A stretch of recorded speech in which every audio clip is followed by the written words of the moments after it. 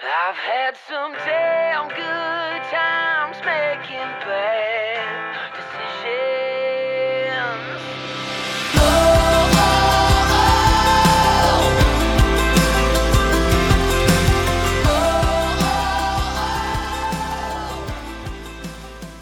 oh, All right, we now welcome on a very special guest. It is Lainey Wilson. Lainey, how are you doing? I'm doing good. Just drinking my coffee, getting going.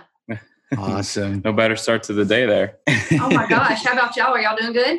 Yeah, we're down in Florida currently. Well, heck yeah, you're doing good. Good Lord. Hanging out with Chris's parents, so it's been a good week. Oh my goodness. What part of Florida? They're in south part by Naples, Fort Myers area. They're in I'm so jealous. Yeah. Yeah. Y'all been soaking up those rays on the beach, huh? Oh yeah. Trying to. So jealous. All right, well, we'll get into it. Let's talk about the song you released just a bit ago, end of June, Sunday's Best.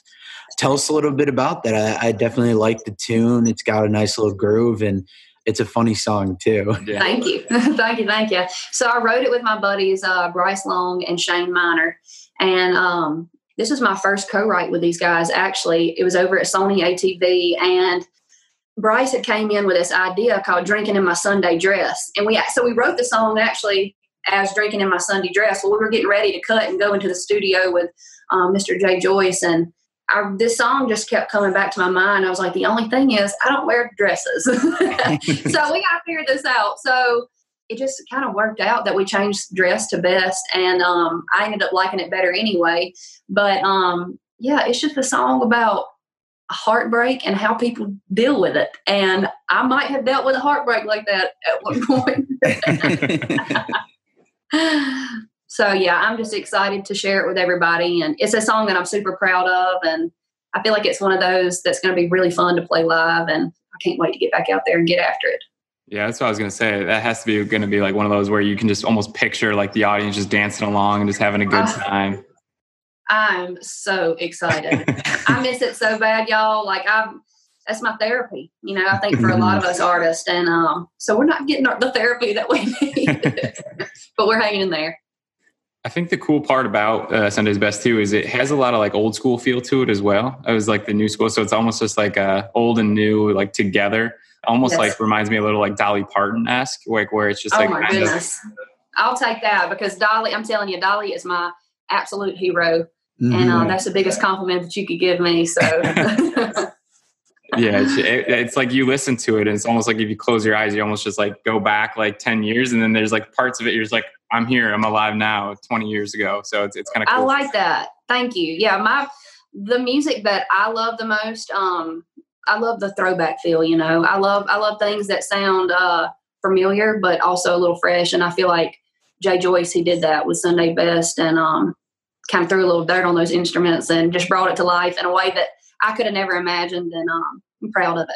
Absolutely. Definitely. And then the song you released just before that, Rolling Stone, was also just another good song. Just curious your take on it. And yeah, I could sit here and talk y'all's ears off all day. So if I keep going on this one, just be like, wink at me. Be quiet. So, okay, I'm from a little bitty town in northeast Louisiana, a little town called Baskin, of about 300 people. And from my early age, I have always been the kind of person to really just have stars in my eyes. I've always known that there were places that I wanted to go and people I wanted to meet, and I had things that I wanted to do. But coming from a town of 300 people, most everybody just ends up staying there, I was dating this guy. He was my childhood sweetheart. We'd been dating for 7 years. But I knew I was like, all right, it's time to pack it up and move it on to Nashville. So what I did is I bought a camper trailer, and it was a little Flagstaff bumper pool, hauled it up to Nashville, and I had to tell him bye. And I knew that, if you have big dreams and things that you want to do in life, I knew that meant that I was going to have to, let the only thing go that I've ever known, which is my town, Baskin, but also let go of certain people. And that's where Rolling Stone came from. Yeah. Mm-hmm. Definitely a good song. And I think your story is also just interesting of, you getting to Nashville with like what you said, the camper. I've heard that story before, just how like you're parked out for like 3 years, right? I did, yeah. So long story short, there was a guy from Baskin. Mm-hmm. His name was Jerry Cupid, and he actually taught my daddy how to play guitar when he was little. And he was like a family friend. He was like kin to us, but not. And you know how it is. Yeah. And anyway, back in the late 70s, my grandpa, my daddy's daddy, he gave Jerry Cupid about $300 to just move to Nashville and get started, or just help him, And as a favor in return, years later, Jerry let me live in his studio parking lot for free for 3 years. So thank you, Papa. It's kind of awesome because, obviously when most people first move to town to chase a career in music, you're not really making too much money. So definitely saving on living is oh man, very nice. And I was going back and forth at that time too. I was playing with a band in Northeast Louisiana called the Cadillac Kings. Okay. And we would travel all over Louisiana, Mississippi, Arkansas. Mm-hmm. And right before I actually moved to Nashville, I was impersonating Hannah Montana. And I did that for all of my high school. I mean, I was making the bank. I'm telling you, I made a heck of a lot more money then than I do now. So what were you doing? Were you just playing at parties as Hannah Montana? Or? Oh, yeah. So everything, literally any kind of party you can think of. I mean, I did nursing homes. I did fairs, festivals. I did St. Jude. That was the last place I did it. And birthday parties, like I said, I would do like 3 or 4 a weekend. Jeez. And Lainey Wilson would open up for Hannah Montana if they'd let me. Sometimes they'd say, we don't care about Lainey. We just want Hannah. So, but that's okay. But it was, if anything, like, it just taught me that this wasn't going to be easy. I mean, all my friends were going to LSU ball games and stuff, and I was putting my portable sound system in the back of my car and going to these birthday parties. Mm-hmm. But it taught me how to adjust to crowds. Like I said, one day I'd be playing at a nursing home, and the next day I'd be playing at a 3-year-old's birthday party. Yeah. So it was fun. Do you kind of wince now every time someone like requests a Hannah Montana or like Miley Cyrus song? I'm like, that's gonna be $20. $20. That's awesome. I have flashbacks. Man, goodness, yeah. Did you have the wig and everything? Oh yeah, I went through probably about 5 different wigs. I started out. Well, how it got started, I'll tell you this. My 8th grade teacher, Miss Poland, she told me, she was like, my little girl's having a birthday party, and she said, I'd love it if you would just throw on a wig and show up as Hannah Montana to her birthday. Well, of course, I took it to the next level, and I already had a portable sound system, and I bought the Hannah Montana karaoke track, and I put on a show on a flatbed trailer, and it honestly just spread like wildfire. I did not stop. I'm telling you, I had to turn it down, and it was a blessing for sure. Mm-hmm. That's really interesting start, though. That's kind of cool. It's a cool story to come back with. Wanted to get into the other song that you released earlier this year, WWDD. Awesome song. I think I was telling Troy right when that came out, I was like, this is a jam. And I was like, we want to get this, you want to get you on. And that's, I think or at least that's when it hit for me. It might have hit for Troy earlier, but that song was in general like one of the ones where I was just like, awesome. This one's good. So I would love to hear. I appreciate that very much. Yeah. So like I was telling y'all earlier, Dolly she's my girl. I hadn't got to meet her just yet, but everything from Dolly's personality, her sense of style. I mean, she's an incredible businesswoman. She's got a dang theme park. She's just an incredible songwriter, just a good person. And I think if we were all a little bit more like Dolly, the world would be a much better place. But yeah, I wrote it with my buddies, Michael Heaney and Casey Beathard. Casey came in the room with this idea, and he knew my love for Dolly. And we just kind of started the song off by talking about big qualities that she has. And the list goes on. And we kind of, try to do the whole double entendre thing on the WWDD. And it just came out so fun. And we were like, we got to put this on the record. So. And it seems to be one of a lot of people's favorites. Mm-hmm. Yeah. And so you've been releasing like a song a month this year.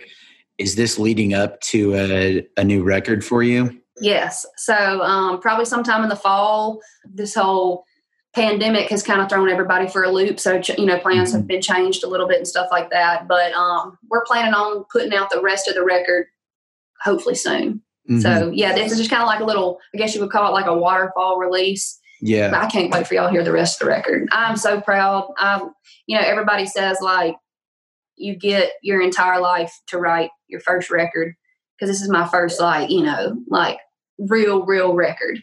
And then the next record you get a year or two. But I will tell you, this pandemic has given me an opportunity to write my butt off. I'm telling you, I probably, during this time, I've probably written 60 songs. So I can't complain about it too much.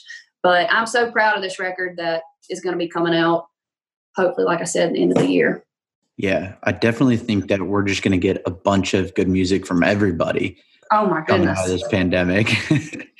Creative You're juice. right about that. Gosh. You mentioned working with Casey Beathard. That is a fun fact. We actually went to Iowa. So his son, CJ Beathard, went there. Really? He was quarterback for Iowa for a little bit there. So when you said Casey Beathard, I was like, I knew that because when I was looking at the song credits, I saw him on there. I was like, okay. Wow. Yeah, no, he is incredible. His family, they're just good people. Yeah. Mm-hmm. He's got some talented kiddos too. Yeah, CJ, where does he play? He plays. He was in the NFL for the San Francisco 49ers. He still might be there, and then obviously Tucker Beathard's doing some good things still in Nashville as well. Athletic, talented, they raise them right. Yeah. So I want to take it back and figure out, how did you get into music? Were you young? Was it later? How did that come? Yeah, so the first time I sang out in public was my kindergarten graduation. And I sang Butterfly Kisses, and I was dressed up like a little butterfly. But the first song I wrote, I was 9 years old. And it was kind of like a Britney Spears kind of song. And I wrote it at a sleepover I was having with my best friend. And I came home to my mama, and I said, Mama, I wrote a song. And she said, oh, you did? She was like, well, let me hear it. And I sang it to her, and she was like, man, it's not that bad.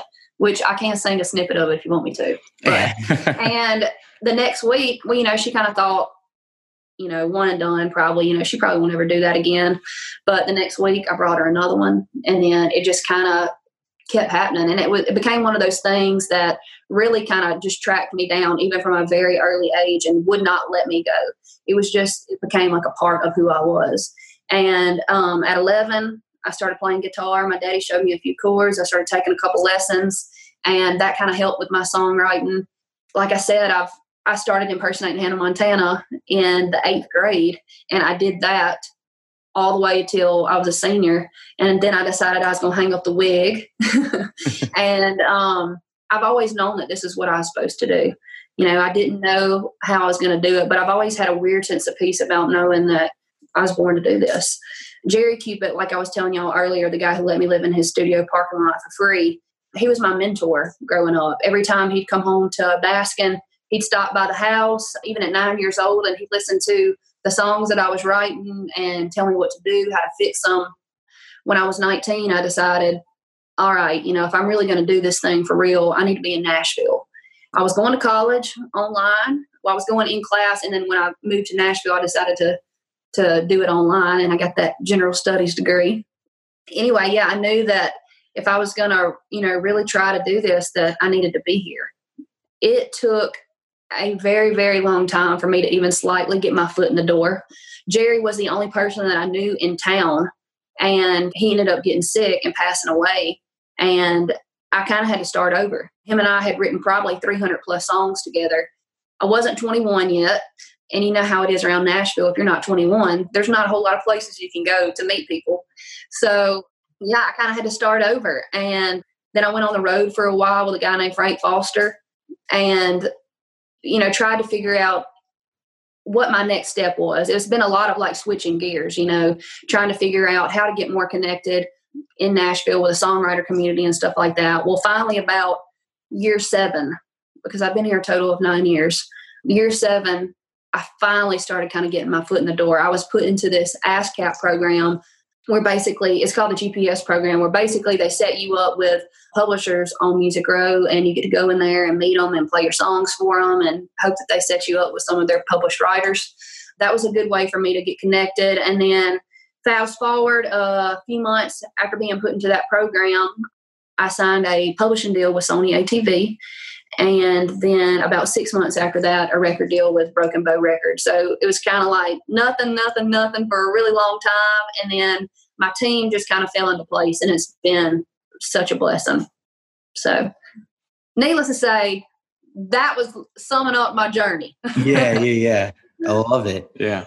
Well, your journey's led you to obviously a lot of cool places. And I saw that earlier this year, you got 2 big milestones playing at the Ryman in the Opry.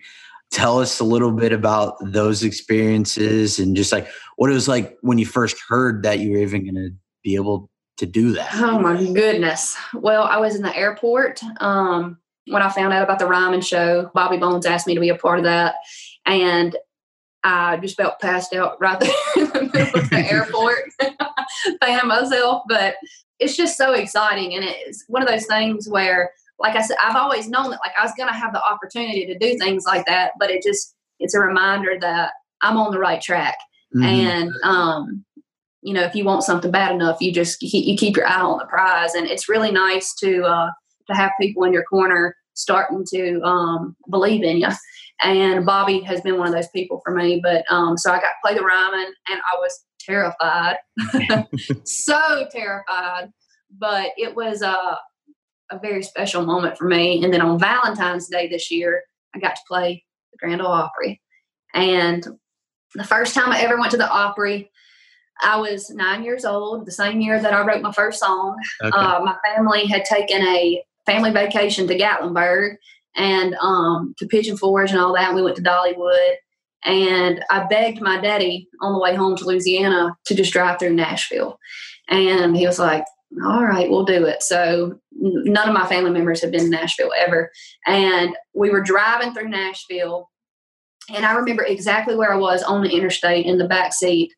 I was looking at the Batman building, and I said, this is home at 9 years old. And my mama turned around in the back seat. I remember it clear as day. She was like, Lainey, don't say that. You're my baby. But I've always known. And they took me to the Grand Ole Opry. I remember exactly where I was sitting. My sister was passed out asleep on the pew. And I remember seeing Bill Anderson, Crystal Gale, Little Jimmy Dickens, Phil Vassar. And just in a weird kind of way, knowing that, like, I'm going to be up there one day. And so when I got to step foot into that circle on Valentine's Day, cried like a little baby. And it was just, I'm telling you, it was like a spiritual thing for me. You could just feel, it's just so weird to know that like all of my heroes have stood right there in that same circle. And I can't believe they let somebody like me get up there and stand in the same circle as them. And just such a special thing. Yeah. Mm-hmm. Yeah, it was really cool to be able to, like you said, surreal feeling to just be coming full circle from when you were 9 and fulfilling finally and singing like your music and being able to expand on your career. Gosh, it was very special. And my whole family got to be there. My sister had a baby about a year ago, and he's my whole world. His name is Knox, and he got to be there backstage. And it was just a really special experience for all of us, How would you say moving forward now, like after like some of those experiences, because I feel like that's like Troy was saying, like a huge milestone to like get to that like level. And obviously like you talked about your upcoming like record. Is there like another touring or things that like you want to do next that would be like your next goal? Obviously like everyone's like, yeah, man. I feel like I've always been the kind of person, I'm definitely like a content person, and I'm satisfied, and I'm proud of myself when, big opportunities like that happen. But I'm always a person that's like, all right, what's next? Yeah. And I want to continue being that way. Of course, I want to be on, an arena tour. Mm-hmm. I want to hear people singing back my songs and stuff like that. And yes, I have a lot more that I need to do. The Opry, literally, like, they treated me like family. They told me that once, all this mess kind of clears over, that, they want to keep having me back. And I know it's going to be just as special every single time.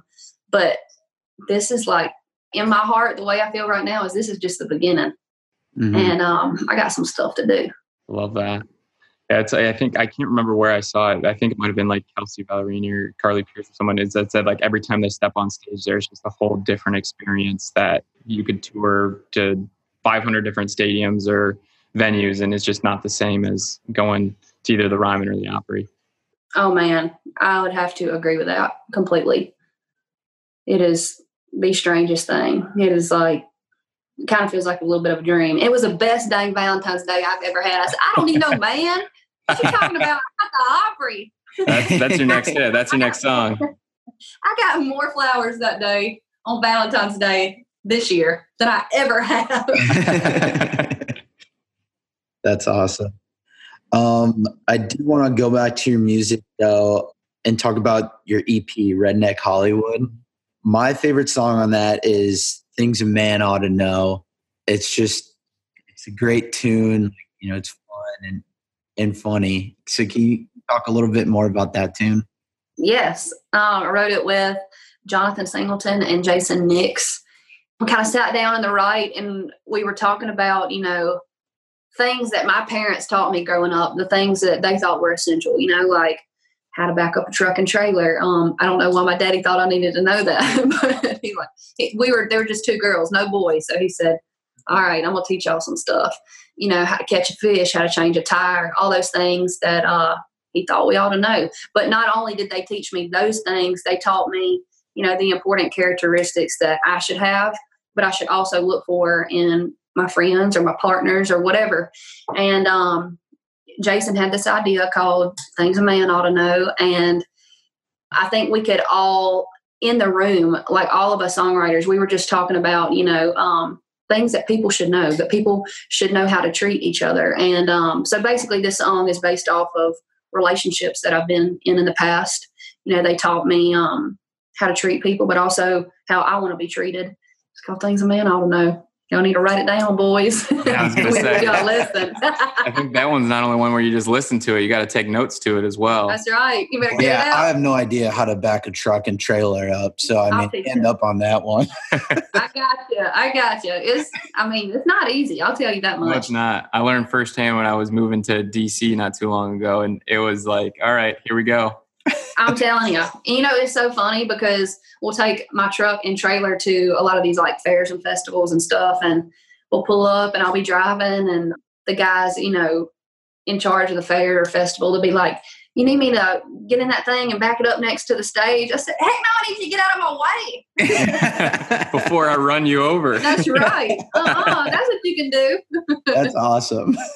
It's not an easy task. It's always funny to see someone try to do it for the first time. It is funny. It's pretty funny. Sticking on to that EP though, one of my favorites was LA, about the hometown, kind of where you're from. It's another upbeat song where it just kind of brings in a little bit of old flair as well. So we'd love to hear a little bit more than that from you. Yeah. So when I moved to Nashville, I thought like everybody looked at me like, they were like, where are you from? I'd say, well, I'm from LA. And they're like, you are not from Los Angeles. Talking like that. So that's kind of really how the song came about. And so when I said LA, you know, they heard Hollywood, but I heard Louisiana. But it was funny too, because everybody was like, you have such a thick accent. I'm like, I'm not the one with the accent. You are. Like, what are you talking about? Accent. Let's get one thing right here. That's right. It's not me, it's you. So that's kind of how it came about. And I wrote it with Hannah Dasher and Frank Romano. It's just one of those songs that I feel like I will play on stage for forever. Yeah. Mm-hmm. Yeah. I saw like a video of it. You were like dancing around and stuff like that, just having a good old time. And I was like, well, one, it made me miss concerts and live shows. But two, it's just like, you can tell like the joy that you're having and like singing, not only that song, but like all the other songs that you like see some artists, they go out, and we've talked about this before on the podcast with like other artists and songwriters, but like they'll just go up and just perform. Like they're just like sing it. And then just once they're done, they get off the stage and it is what it is.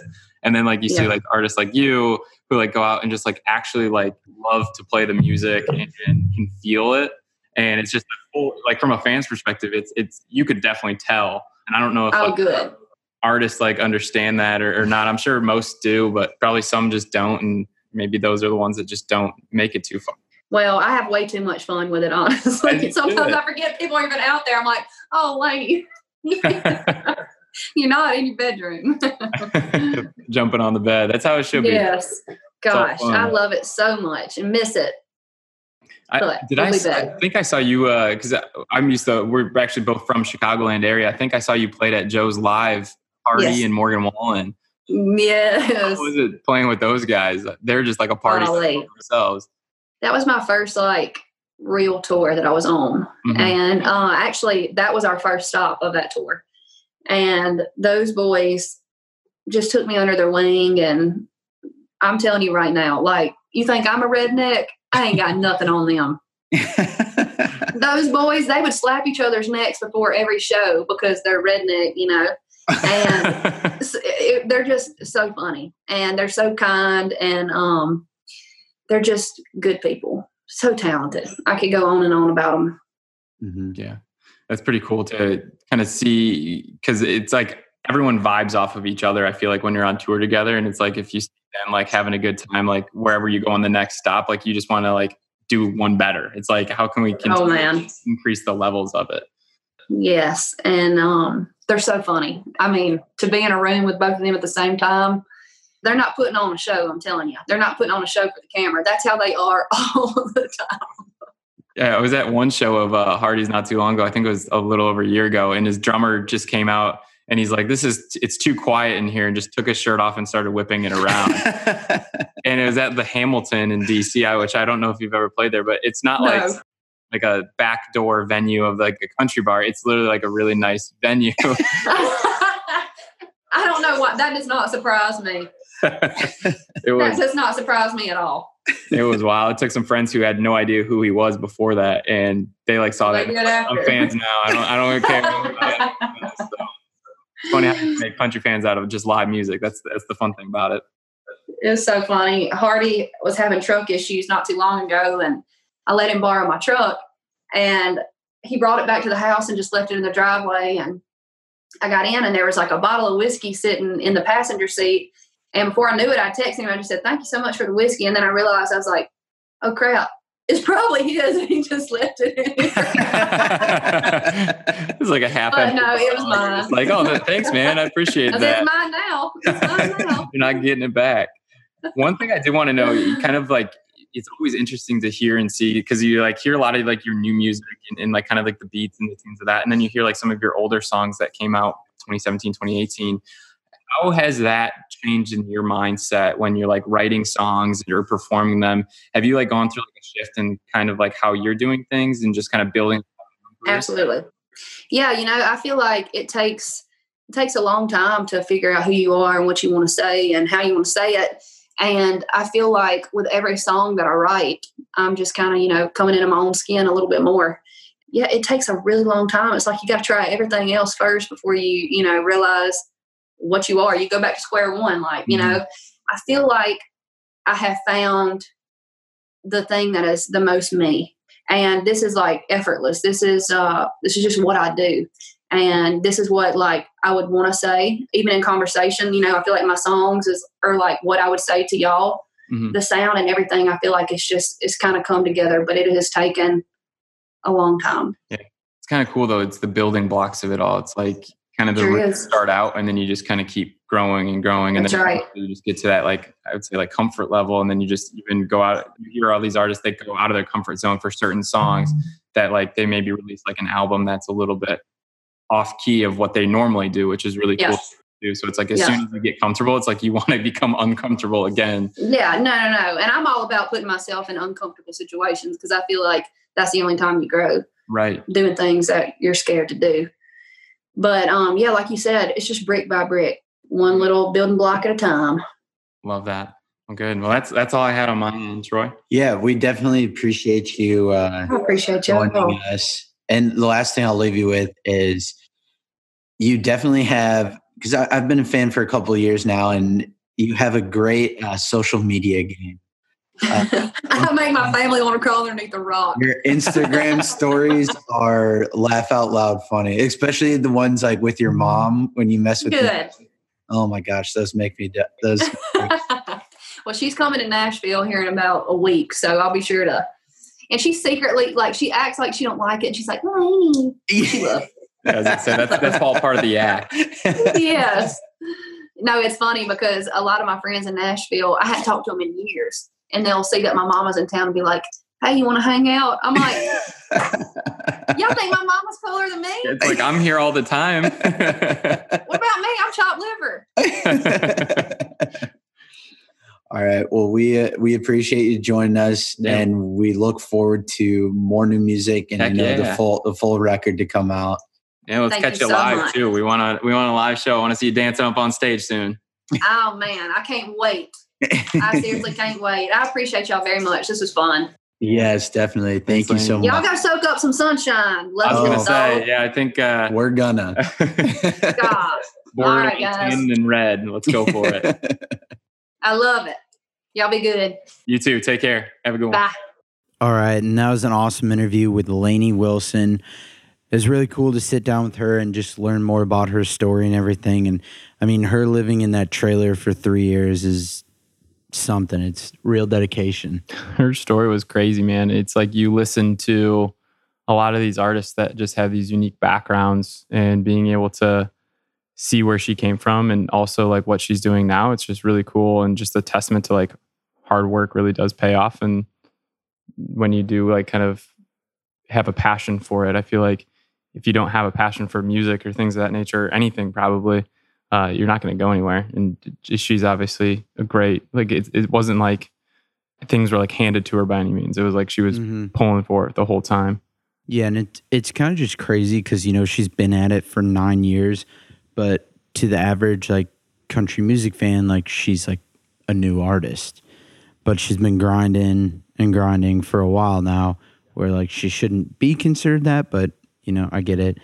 But it was just awesome to hang out with her, and we really appreciate it. Absolutely. Looking forward to more new music from her. And I mean, we always talk about this too. Like it's hard to pinpoint like what actually a new artist is, because you see all these like award shows, and like to maybe like the average or maybe like not so average fan, like they hear a new artist and they're just like, oh yeah, I remember hearing like one or two of their songs. But like I can't remember who was like up for last year, but it was, I think, Russell Dickerson or something. Yeah, he was like a year or two ago, and it just kind of made no sense. And we were just like, new artist, like what are you talking about? He already had like 2 number 1 songs. Yeah, and he's been out for like a long time. So that's like one of the things where you hear new artists and you're just like, well, are they actually a new artist, or what is their backstory? And I feel like once you listen to country music quite a bit, you get a general sense of, okay, they're a new artist in some people's eyes, but for the most part, it's they've been around for quite a while, and they have some good music out there.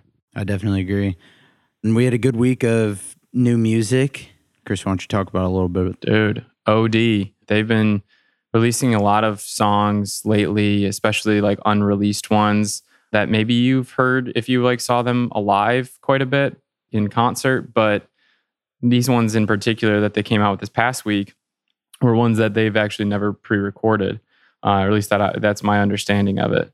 Everything to Lose was, I think, out of the two, my favorite of the two. But I think both of them are really good. Dancing Forever was really good. I don't think Old Dominion produces bad songs. Yeah, they don't. They don't even have like an average song. No, every song that they're singing is just like a hit, and you can just always go back and say like, oh man, I could hear this on the radio. I can jam to this in concert. I mean, like there's just so many songs where it just goes back and forth. I think we've talked about them quite a bit, obviously, but Everything to Lose was written by Josh Osborne, Matt Dragstrom, and Matthew Ramsey from OD.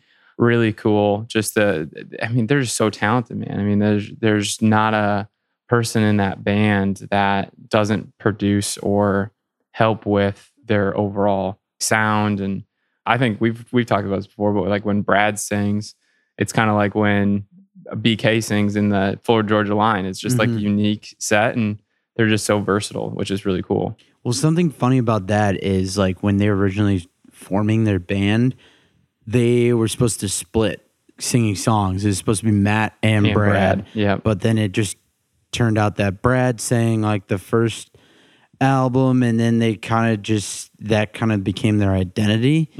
But then obviously they put that New York at Night on their last album, where Brad was singing the whole time, which I'm a huge fan of that song still too.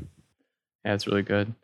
I think the you see Shane McAnally, especially whenever he's tied to something, it's just like going to be a hit too. And he's producer on both of them, and he helped write Dancing Forever. So it's just, I mean, we could go on and on about their music and just the group of people that they have around them. But I think it's just a testament to songwriters for like when they come to grips with like kind of forming a band, like they can just get more of the uniqueness out of like their experiences into their songs, as opposed to like them pulling from other people's songs that they're trying to cut, which is pretty cool. Next one I wanted to touch on was Mitchell Tenpenny's Broken Up.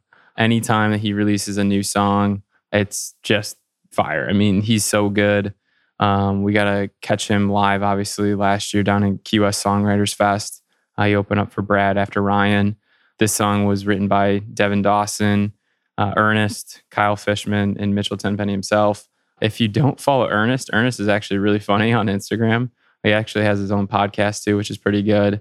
And he has some cool guests on it, but very talented. And I know him and Mitchell are pretty good.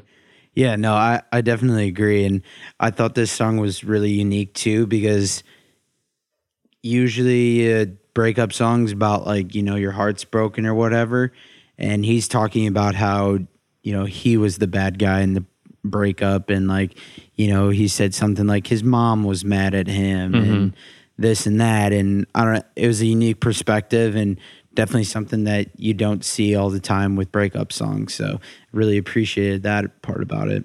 Yeah, that was kind of cool to see, especially like when he says like something about like I'm broken up about it, and he's like saying like regardless of me being like the bad guy, I'm still like not in a good place regardless. So I think it's, as you said, there's so many where it's like, all right, screw this guy, screw that guy, go out and have fun, go dancing. That's kind of just like the tune that it kind of goes to. Exactly. But now you're looking at it and it's more just like talking about the person who actually does the breakup, which is still not fun for anybody by any means. No, definitely not. Ingrid Andress. I love this song, man. Waste of Lime. It's almost, it's obviously a run on Waste of Time, but it talks about margaritas, tequila, her just having fun outside in the sun. It's a sweet song. And she's kind of produced quite a few songs now the last, I'd say 2 or 3 months now that we've talked about. And this one I feel like is even a bit more unique than the other ones. It's more upbeat. I think she still has some upbeat songs before, don't get me wrong, but this one in general seems like a great summer song. Yeah. I was surprised to see new music from her because she just released like an 8-song album. So it was interesting that she put out new music like 3 months after that. But yeah, definitely a catchy tune, and you know, just talking about a guy being a waste of a lime. So pretty funny, pretty upbeat song. Definitely fits the summer vibe. Yeah. And if you look at the song credits on this one, it's like a novel. I mean, there's so many people that had a hand in it. Scott McKenzie, Sam Ellis, Shane McAnally, Ingrid herself. The list was on Derek Sutherland, who I'm sure a lot of people have heard of before. So just like the amount of people that had a hand in that song, and like how I would love to like sit in that room and see how they collaborated on that. Because normally like you see a song, it's like 2 to 3, maybe 4 tops. Like this has like 8 different writers. So it's kind of cool to see everyone coming together and like pitching in. It's probably almost just like they did like a Mad Libs for a song is how I picture it. It's like, all right, I'll fill out this line, you fill out the next line. But I'm sure it was probably more collaborative than that. But still pretty cool to have that much talent on it. Last one I wanted to touch on is a guy that we've actually listened to quite a bit back in the day. And to be honest with you, I haven't heard too many new songs from him as of late, but Seaside by Billy Currington. I'm a big fan of Billy. I think he was part of that group that really got me, I wouldn't say into country because I've always been into it, but it's like when you're sitting on a beach. I remember watching him down in Tortuga Fest back in like, I think it was like 2016, 2017.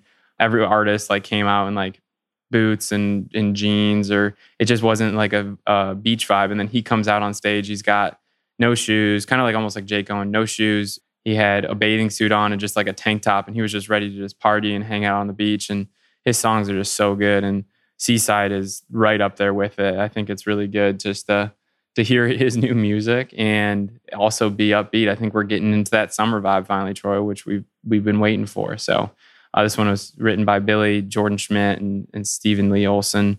And then Jordan Schmidt produced it as well. So some really talented people on that song as well. And if you haven't listened to Billy in a while, get him back on your track list because he's coming out with some new songs, and I imagine there's going to be more to come here soon. Yeah, I think he hasn't released stuff since 2015, and he came out with Details. I think that was the first week of 2020, and then this is obviously the follow-up song. So it's good that we're getting some new music from Billy Currington, and hopefully there's a full-length album to follow. Oh, don't tease me like that! But yeah, that'd be awesome. He's just got that great voice. He almost reminds me of like a new school Jimmy Buffett in a way, where it's just kind of like a lot of like island songs, a lot of like fun beach songs, which I think if you follow him anywhere, he's like always surfing or doing something outside. So he's really cool. And he's got a unique voice too, which is really cool. Yeah, I think he lives in Hawaii like full time. Yeah. So he's definitely all about the island vibes. So it's good to hear that in country music. Absolutely. Yeah, that's. I mean, obviously there was a few other ones. There's a song by Chris Young, If That Ain't God, and then Craig Campbell came out with one called "Flying My Country Flag," and our girl Raylyn came out with "Me About Me," which was, to be honest, I thought it was a more unique side of Raylyn. You normally like you hear songs and it's I'm not gonna lie, it's usually about like a breakup or like drinking songs or something like that. And this one is a little bit different and more unique and like personal. So that was cool to see her side as well. But some good new music this week, man. Always good to hear some new tunes from OD and Billy and the boys. So, and Ingrid, she's just continuing to put some hot tracks out there that makes me want to keep listening to her. Yeah, definitely a good week for music. But we appreciate you guys tuning in this week, and we'll catch you next week. Heck yeah, take care, guys. Hope you had a good 4th. I just want you